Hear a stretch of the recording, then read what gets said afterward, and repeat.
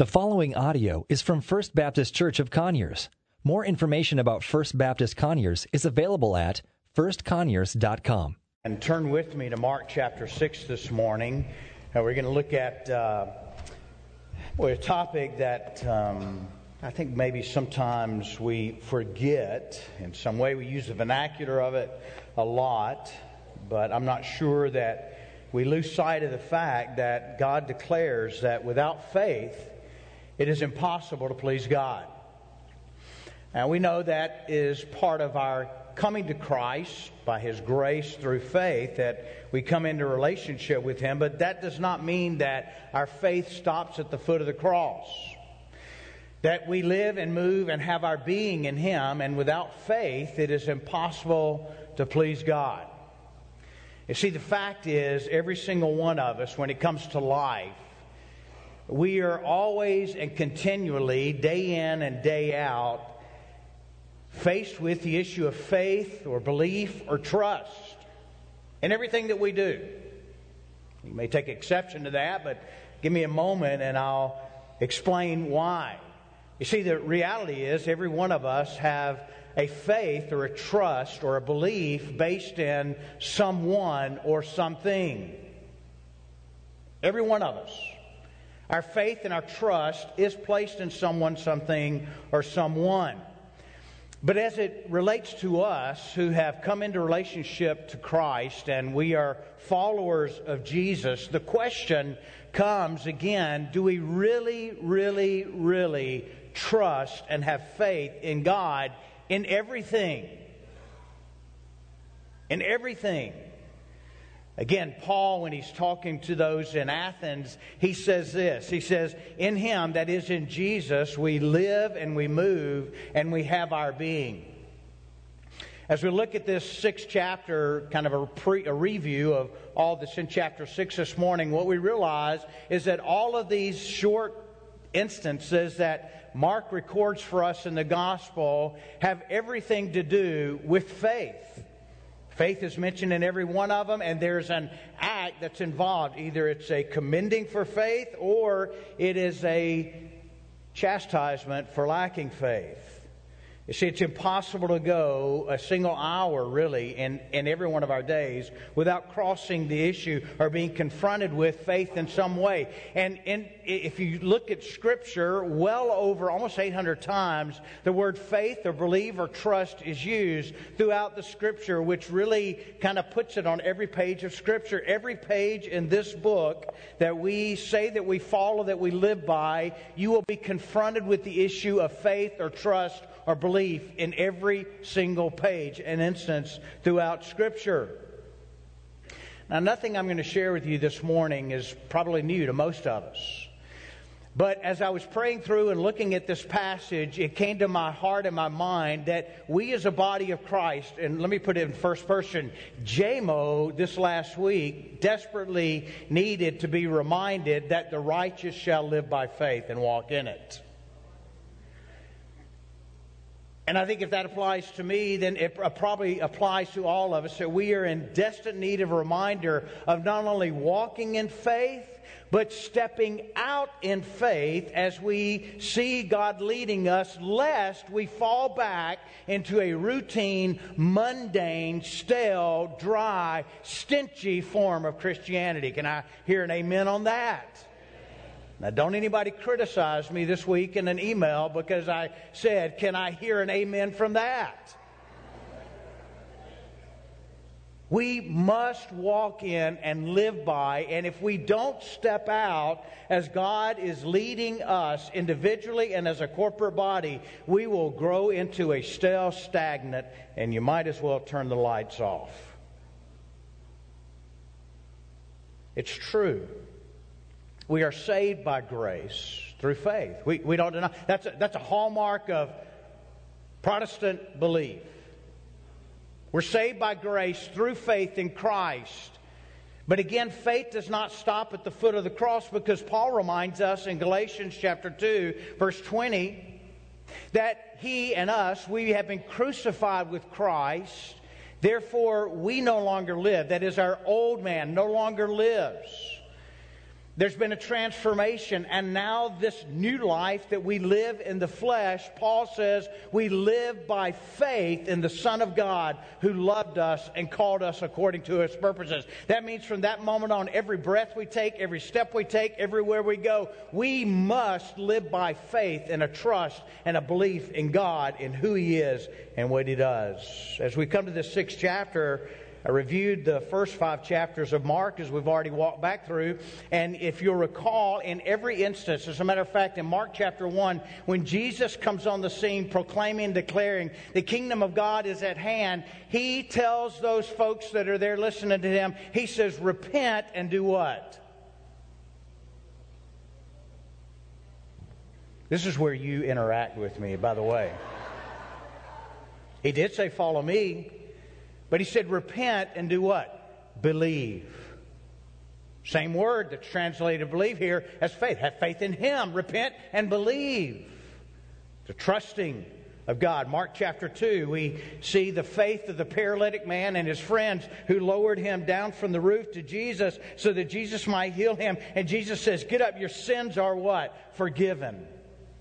Mark chapter 3, we see it on the pages of that where all of the crowds, and by the way, many of them are Gentiles, are following Jesus, and they're believing, they're trusting, they have faith, and He heals many of them.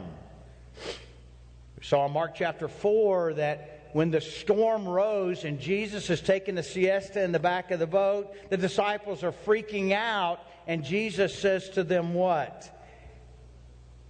Where's your faith? Oh, you have little faith. Haven't you seen what I've been doing? Haven't you seen the miracles? And do you still not believe? Mark chapter 5, we see the issue of the woman with the issue of blood and Jairus' daughter. Gentiles, by the way, by their faith, they were made whole. Now, some of your radars are going up right now. Because you're going down the line, oh, J-Mo, are you going down one of these name it and claim it things? Absolutely not. That's ridiculous. You see, I think one of the things we've done as evangelicals, in particular maybe Baptists, is we have ignored the element of faith in a daily basis to believe God as to who He is and His promises and to trust Him in that because we don't want to be a part of that crowd. Listen. The just, the righteous, must live by what? Faith. The episodes that we're going to find here in Mark chapter 6 really are not recorded for us for the miracles alone. Now, the miracles are quite fascinating. They're quite phenomenal. And without question, they are miracles because they interrupt the normal. And God performs the miraculous. But I think if we see behind the miracles, as Jesus is showing His disciples how to follow Him and what it means to be a follower of Jesus, the key thing that I believe that He's teaching them in these instances is that we must have faith in Him and who He is and His power. I love what Dennis Mock writes, and I'll quote. Dennis is a guy that wrote the BTCP courses that we study here and that we're teaching in Liberia and other places in the world. Dennis says this: faith is not a blind leap in the dark, but a bold step of trust in the light of who God is. If you want to write that down, I'll read it to you again. Faith is not a blind leap in the dark, but it is a bold step of trust in the light of who God is. Now let's look at this first account, the feeding of 5,000. I know that Larry covered it last week, but I want to bring out a couple of other elements that relate directly to what we're talking about. So follow along with me, beginning in verse 30 of chapter 6, as Mark records this. He says the disciples or the apostles gathered around Jesus, and they reported to Him all that they had done and that they had taught. If you'll remember, Jesus had sent out the 12. And as they came back to Jesus, this is where they're reporting to Him all that had taken place when they went out to do what He had told them to do, proclaim the gospel, call them to repent, etc. And if they weren't received, then they're to shake the dust from their feet and go to the next town. The story of John the Baptist here is kind of an interlude. And so here we pick up at this time where he's going to feed the 5,000. They're there reporting back to Jesus all that they had done and all that they had taught as he sent them out. And he said to them, "Come away by yourselves to a remote place and rest for a while." For many people were coming and going, and they did not even have time to eat. So they went away in the boat by themselves to a remote place. But many saw them leaving and recognized them, and they ran on foot from all the towns and arrived ahead of them. Can you imagine that? They've been ministering, they're tired, they need some rest. And by the way, if you minister a lot, it's important to take time to set aside just to rest and refresh, to be spiritually renewed as well as physically renewed. And here they're trying to do it, and all the crowds see him, and they say, "Hey, there he is!" And they come around, they swamp him. Many of them recognized him. Verse 34, when he went ashore, he saw a large crowd, and underlined this, and had compassion on them, because they were like sheep without a shepherd. Then he began to teach them many things. When it grew late, his disciples approached him and said, "This place is deserted. It's already late.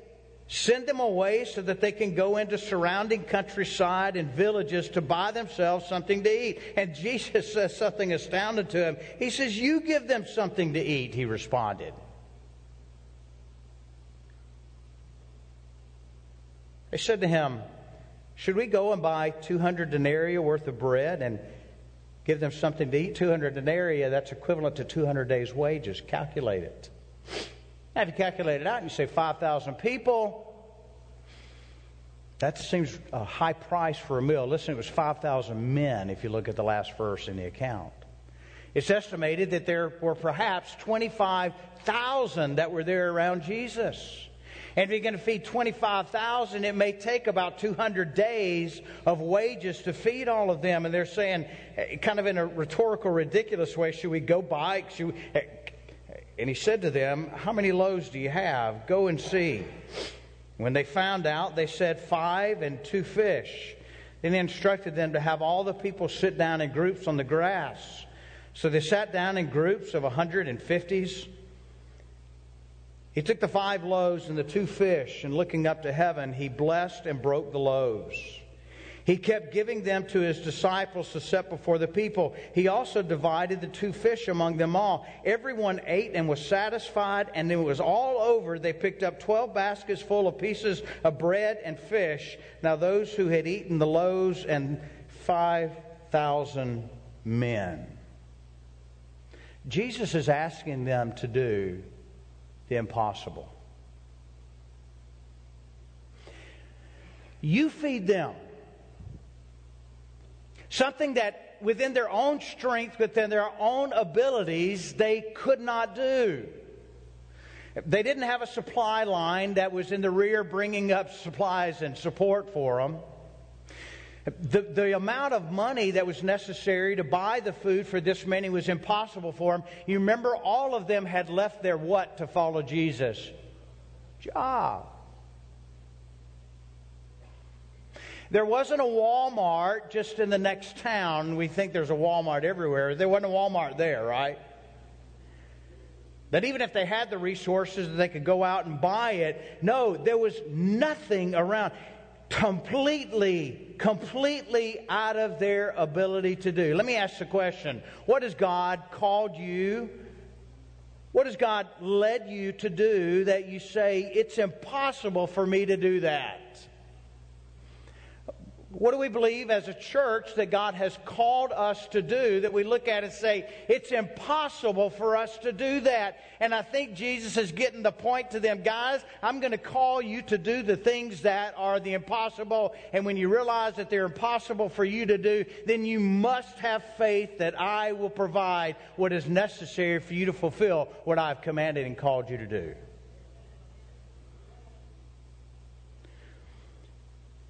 He's asking them to trust Him. He's also asking them to take a step of faith. One step of faith in believing that God is who He says He is, See the God that owns a cattle on 1,000 hills? Is He a God that is able to empower and equip through the Holy Spirit so that we might be effective in what He has called us to do, when in and of ourselves we know that we're limited in resources, but it's God the one who does the work? Do you trust Him? Are we believing Him for what He has called us to do? You see, I'm convinced, I don't know this for a fact, this is my opinion, you can take it, leave it, chunk it, or flush it, but I'm not sure if these disciples weren't willing to step out and in a step of faith and do what He tells them to do, that Jesus would have performed the miracle. Do you remember there was a part that He told them to do in the passage? Do you remember what it was? He asked them first, how much food is around? Take inventory. What is it that you have at your resources that you can get your hands on? And then He tells them, take the people and divide them. Who had to do that?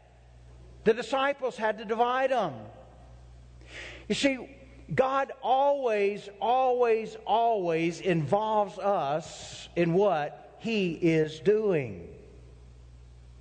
Our part is to take what we know that we have, the resources, and recognize that with what we have, there's no way we can fulfill what God is calling us to do. But by faith, we're going to take what we have and believe God to work as only He can work. God calls to the miraculous. He's teaching the disciples.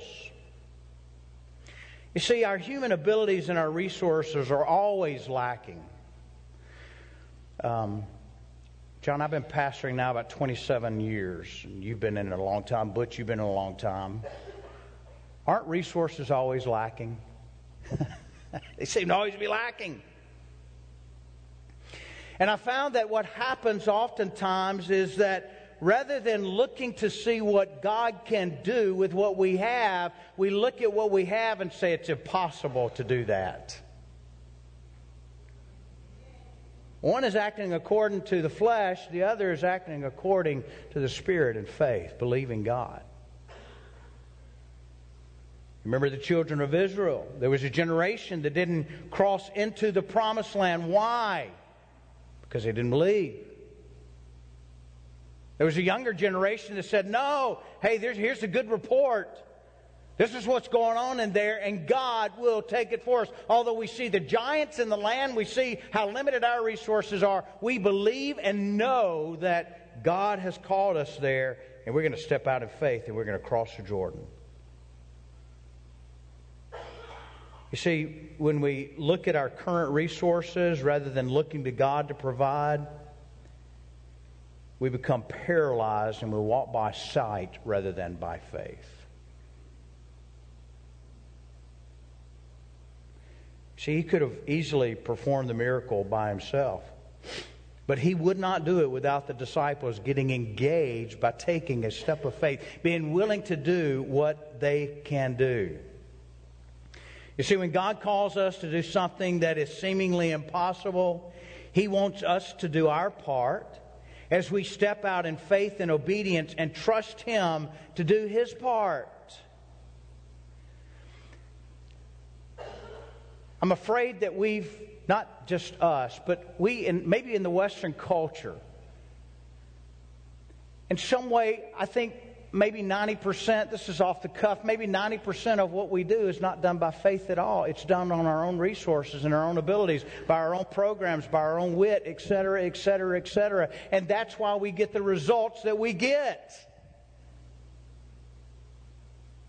Is this for anybody else, or is this just for me this week?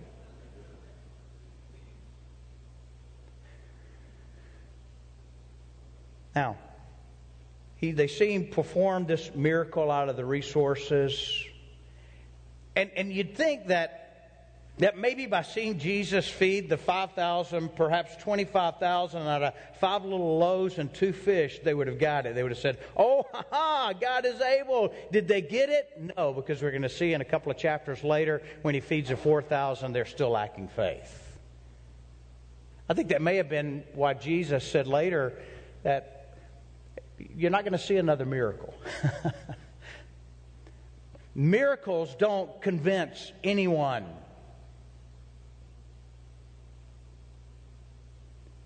The miracle that convinces, I'm convinced, is the greatest miracle of all, where God takes a wretched sinner like you and I, and we trust Him, and He transforms our life radically, and He sets us free from things that once bound us, and then we know that that is the greatest miracle of all. How do we apply this? Let me give you some corporate ways in our church body.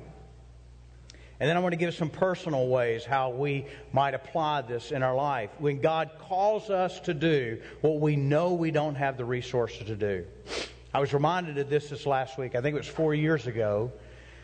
That, thank God, He placed on the heart of our pastor at that time, Mark Marshall, that, you know what, this debt that we're carrying is not good. And I think at the time at that point, we were at about $2.1 million in debt. Jim, is that right? You remember about that? Well, to most of us, that's like 2.1, right? We may have thought, do we have any wealthy friends we can call? Too bad we don't have a football celebrity here, etc.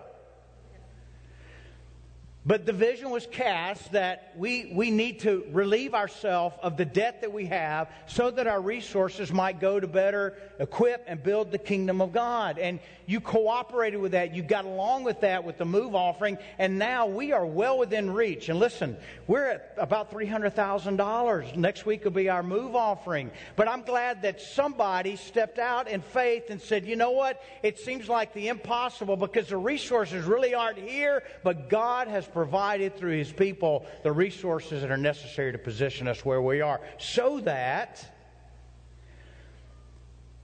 last year I shared last summer in our Move Beyond that one of the things that we really believed that God was leading us to do was to finish the upstairs mezzanine so that the Spanish congregation that worships here would be able to have a better location so that they might conduct their worship services rather in a gymnasium where there's people playing with a basketball on the other side, or there are people walking in and out, or somebody's getting ready for a lunch that's coming and they're making the noise and all that kind of stuff, because the body there is growing and we need the facility for it. But I'm telling you, I have lacked faith because why? I put a stop on it that says kind of hold our brakes. Why? The resources aren't there. Now, that's not to chide anybody, but I recognize, J-Mo, you are looking at what you have rather than what God can do. I put on delay going to Liberia this spring to teach the next course to those pastors that we've stepped out to teach, train them in the Word of God. Why? Because there's a lack of resources. And I was convicted. J-Mo, you have been looking at what you have rather than what I can provide. I guess I'm doing a public repentance right now. Is that okay? You know what? I don't mind repenting of that in front of you. You know why? Because we're all in the same boat. Somebody say amen to that. It's misery loves company, right?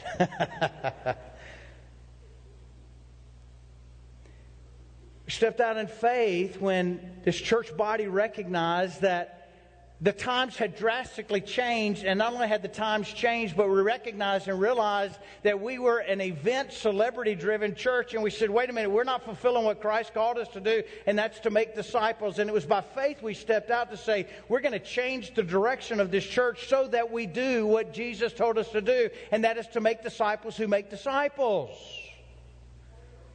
Praise God, we're still doing that. Let me put some personal application. Maybe this hits you, maybe it doesn't. We talk a lot about sharing Christ. It's a part of our mission to win so we can make a disciple and then we can send them to win others to Jesus.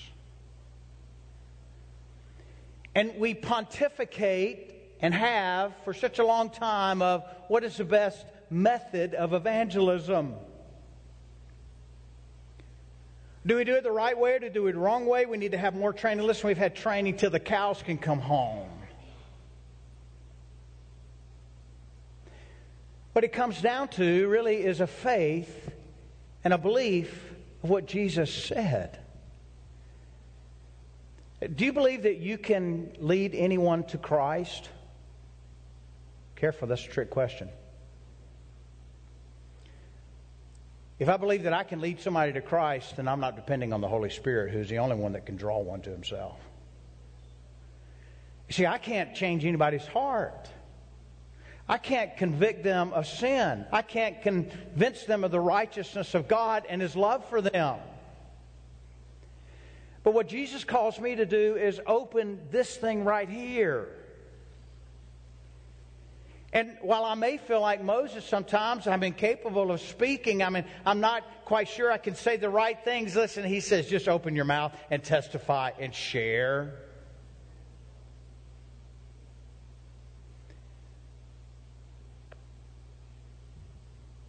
Maybe ask yourself this question. When's the last time that you saw God give you an opportunity and you went away rather than taking the time to share Christ?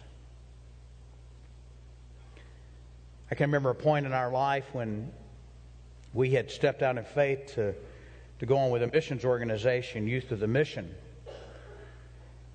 And we knew or were convinced that God was leading us to go with this organization. And it meant selling everything that we had, which, by the way, when we sold everything, there wasn't left over because we owed so much.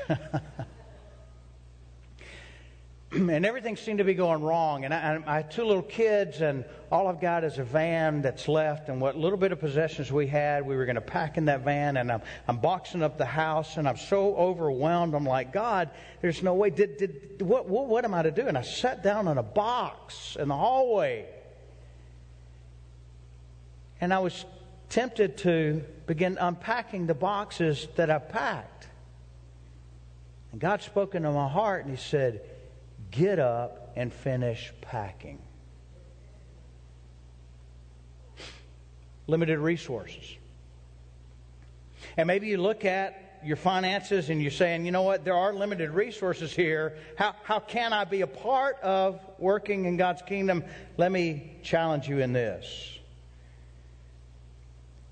Giving is an act of faith. Now, it's not giving so that I get more. That's just wrong. But it's giving as an act of faith. That God, I trust You. I trust You in my provision, in my finances. And God, I'm going to give. Why? Because I trust You. You see, if we're giving without faith, then I'm not sure that it means a whole lot to God. It might mean something to the finance committee, right? I'm being lighthearted. But I'm not sure that if we give in any other way, that we get the point of why God calls us to give. Maybe it's a broken relationship. How in the world am I going to repair this? There's no way that I can repair that. Listen, no, you cannot, but God can. And what it may be that He's asking you or leading you or commanding you to do is take a step of faith and begin an initiation with that individual so that God might work in their heart and your heart as well to restore a broken relationship. Let's move to the next passage. Jesus walks on the water, beginning in verse 45. Immediately He made His disciples get into the boat and go ahead of Him to the other side, to Bethsaida. And while He dismissed the crowd after He said goodbye to them, He went away to the mountain to pray. Well into the night, the boat was in the middle of the sea, and He was alone on the land. He saw them straining at the oars because the wind was against them. Very early in the morning, He came toward them walking on the sea and wanted to pass by them. When they saw Him walking on the sea, they thought it was a ghost, and they cried out because they saw Him and were terrified. Immediately He spoke with them and said, "Have courage, it is I, don't be afraid." Then He got into the boat with them, and the wind ceased, and they were completely astounded because they had not understood the loaves. Instead, their hearts were hardened. The other gospel that records this instance is the Gospel of Matthew. And If you want to turn there with me to the 14th chapter, I'll just read the verses. It's the part where we understand that Peter got out of the boat and went to Jesus. Matthew records for us, immediately Jesus spoke to them, "Have courage, it is I, don't be afraid." And Peter answered him, "Lord, if it is you, command me to come to you on the water." And he said, "Come." Climbing out of the boat, Peter started walking on the water and came toward Jesus. But when he saw the strength of the wind, he was afraid, and beginning to sink, he cried out, "Lord, save me." Immediately Jesus reached out his hand, caught hold of him, and said to him, "You of little faith, why do you doubt?" They got into the boat, the wind ceased, etc. A couple of things I want to point out here. Outside of Peter getting on the water, what Jesus had told them to do in this instance was a very common everyday occurrence. I mean, most of these guys were what? They were fishermen. They'd undoubtedly been on the Sea of Galilee many times fishing. Many times they'd been in the boat, probably since they were a child. So getting into the boat and going across was no big deal for them, no matter what hour of the day. And they're on the Sea of Galilee. The winds can come off the mountains and just create humongous waves that are there. John, you've been there. But it was common, everyday stuff. The thing that struck me in this is that how much do you rely on Him, J-Mo, in the everyday, common, mundane stuff? Because you see, the common, mundane, everyday stuff can turn on a dime. Life can turn on a dime, can it? But the thing deeper than that is what we do in relation to being a follower or a disciple of Jesus are some of the things that we call Christian disciplines. Have we taken them to the place where they're just everyday, common occurrences? Do we do our quiet time in the morning where we read Scripture and really all we do is get through the devotional book or read through the chapters that we're supposed to read through? Or do we have a belief by faith that God is going to speak to us and in our hearts through those pages that we read? Do we lead our Sunday school class? Do we teach on Sunday mornings in our class after we've gotten used to teaching and we kind of have it down of saying, okay, I do my due diligence and study. I've got it all here. Now I just plop it down. Or do we believe that God will move in that group as you teach and proclaim the Word of God and interact with one another as a body? You see, I can prepare every week for a message, and I can deliver a message, albeit stumbling many times. John can lead a worship service and have it all prepared, where Henry has prepared the orchestra and the choirs there. We've all rehearsed. But the question is, do we take that which is every day, every week, mundane, and believe and trust and know that unless God moves through it, then we've met in vain? Everyday, mundane things. Now, at least Peter got on the water, right? At least he got out of the boat. I think that might be more than what I'd be willing to do. Takes his eyes off of Jesus and he does what? Begins to sink.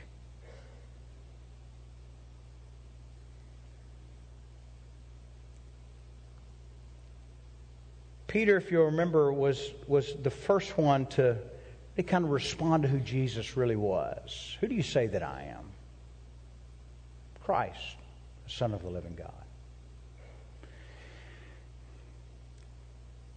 But regardless of how many miracles Peter and the other disciples saw, there was still something lacking. And I think that what was lacking was what took place after Jesus ascended and the Father brought Jesus back there with Himself, and Jesus sent the Holy Spirit. We see a radical change in Peter's life. Even after he had denied Jesus and had been restored, we see a completely radical change in Peter's life. The impetus of that was the Holy Spirit of God, who indwells the hearts of the believer and empowers us so that we might have effect as we trust Him and believe Him for what He's shown us to do. And we step out in that and realize that it's not on our own abilities, it's not in our own strength, but we are in complete reliance on the Holy Spirit of God to empower, to give power, to give credence, to give evidence through our lives that Christ is real and lives in us. We have to trust Him in the insurmountable things that seem impossible. But we also have to trust Him in the mundane things that we are tempted to allow become rote and ordinary in our lives. You see, you need to trust Him by faith that every day when you go to work, and the reason you're going to work is not just to draw a paycheck. It's because that God has placed you there in that workplace. And somebody would say, well, you don't realize I seems like I work in hell. Well, He's placed you right there. Why? Because He wants to use you. And having that expectation, knowing that God, I don't understand why, and I don't know what you're going to show me today. I don't know what you're going to bring along my path. But God, please use me in some way today. And by faith, I'm believing that You want to use me. And when You prompt me, I'm going to step out in that. I was going to say in school, but I don't know that would be appropriate in this service, would it? If you're in school, you're not there just to get an education. You're there because God has ordained you to be there and He wants to use you in that place. Some of us think we chose the house that we live in. No. God appoints where we are. And when it changes, we say we want to get out of here. Hold on. God's placed you there because He wants to use you there, and you better not move on until He tells you to move on, right? But do we believe by faith that Jesus, you're who You say You are, and that You desire to live Your life through me and empowered by the Holy Spirit that I might be a witness unto You and Your goodness and Your graces and Your mercy? God, use me. What do we do? How do we apply all of this in our life? Let me get to the last passage real quick. I know I'm running long. This is important. If you look at the last instance, beginning of verse 53. After the miracle on the sea, when they crossed over, they came to the shore of Gennesaret, and they anchored there. And as they got out of the boat, people immediately recognized them. And they hurried throughout that region and began to carry the sick on mats to wherever they heard He was. Wherever He went, in the villages, towns, or the country, they laid the sick in the marketplace, and they begged Him that He might touch the end of His robe. And everyone who touched it was healed. Unless we're familiar with the area, we don't realize that where Jesus was in a Gentile area. Outsiders. You remember when Jesus was in His own hometown, Jesus said, hey, a prophet's not welcome in his own hometown. And Jesus Himself was astonished at the Jews' lack of belief. And Mark tells us that He could not do many miracles or many works there. Why? Because they didn't believe.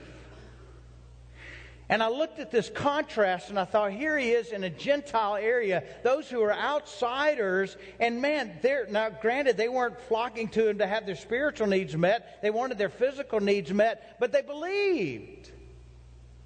And yet His own didn't believe. It dawned on me that oftentimes, and I'm preaching to me, not to you. Oftentimes, those who are on the outside seem to demonstrate more faith in believing that God can than those of us who are in the inside. Why?